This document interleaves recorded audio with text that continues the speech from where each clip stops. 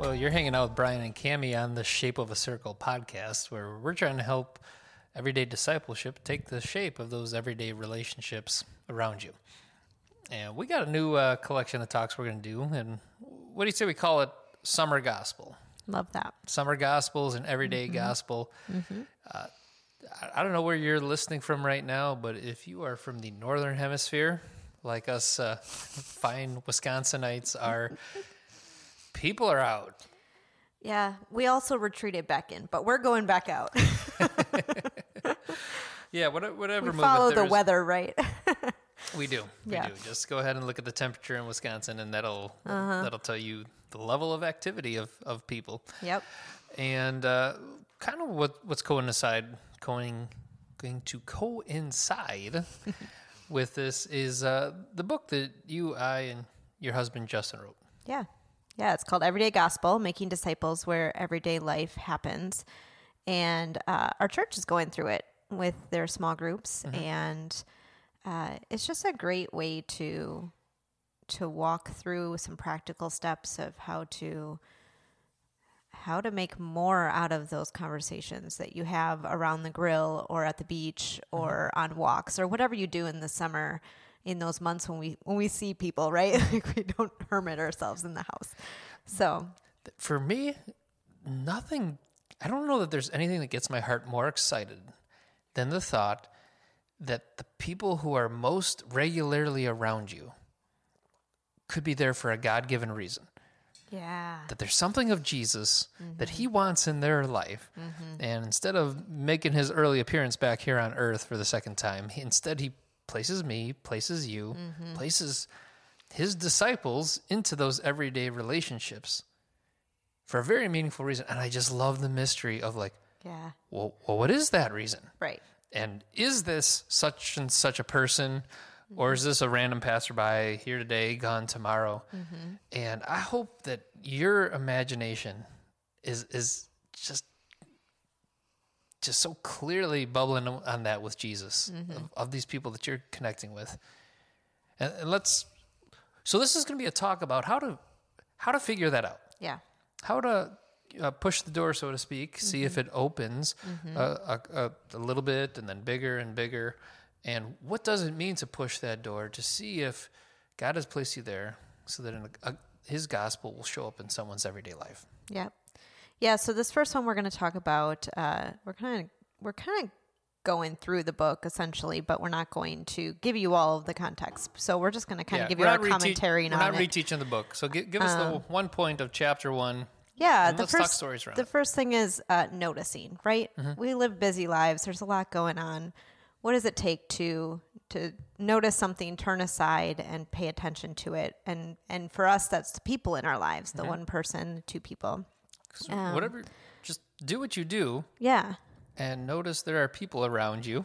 And how do we Right. And those people that maybe you see all the time, right? Like it's the kid that the parent that sits next to you in the bleachers while your kid is playing soccer, or it's the person that you see in the grocery store checkout line every time you go, or it's those people that are in your everyday life, everyday circle. Your coworkers are not tools to get the job done. Right.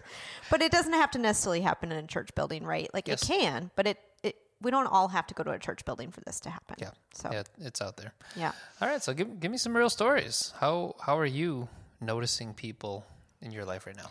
Yeah. I think in this season, it's a lot of listening and, like you said, kind of discerning, okay, God, is this someone that I am supposed to be pouring into and giving them my time and my energy? Or is this also just someone that I'm supposed to give a hug to and move on, and so just recently, a really good friend went through her first foster placement, and it was a little tiny baby, and it is emotional and it's hard, and welcoming a new baby into your house when you've had 9 months to prepare is a lot, but then you welcome that new baby without having that preparation, and all of a sudden she was calling me going, I can't get any work done. I am exhausted.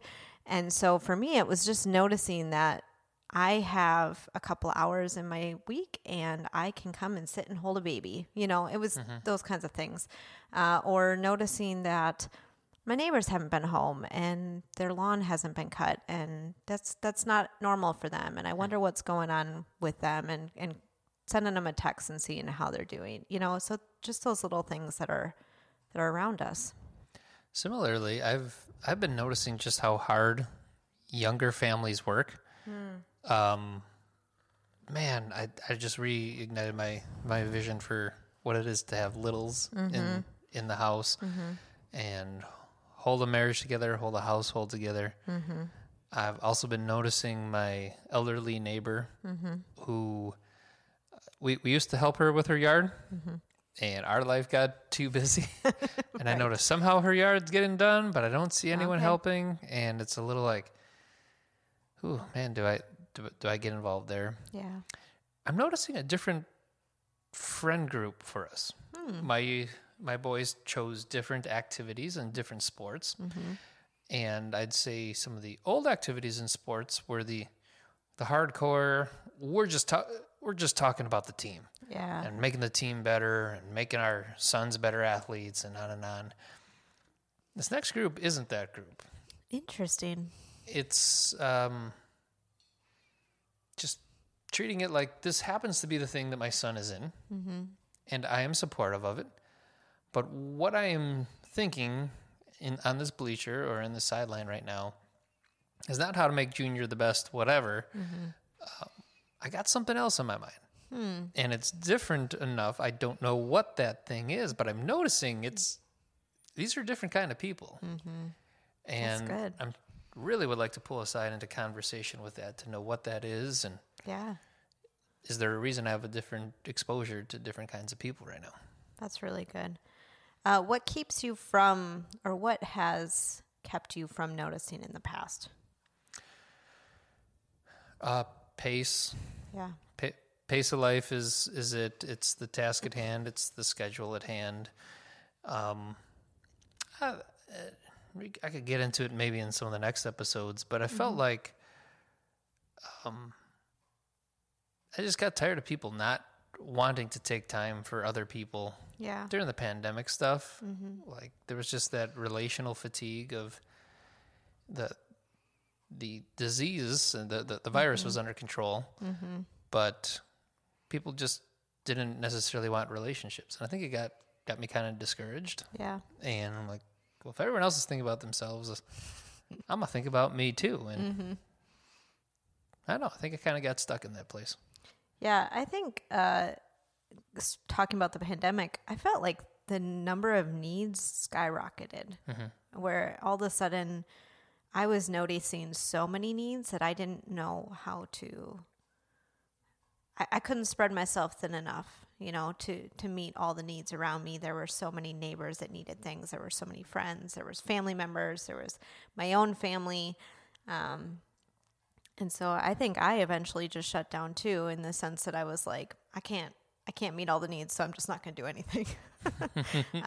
So yeah, it is hard, but I think that first job of just noticing what's around you is so important. That's good.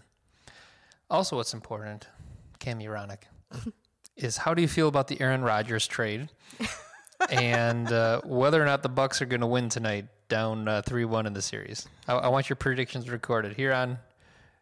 I think Aaron Rodgers is going to follow in Brett Favre's footsteps. It's all written all over the walls. Jets and then Vikings and then retirement. And I think I don't want to crush your dreams about the Bucs. I don't have hope in them. No. Oh man, I'd like to say Bucs in 6, but statistically it has to be Bucs in 7. Yeah. So I'm gonna say Bucs in 7. Okay. All right.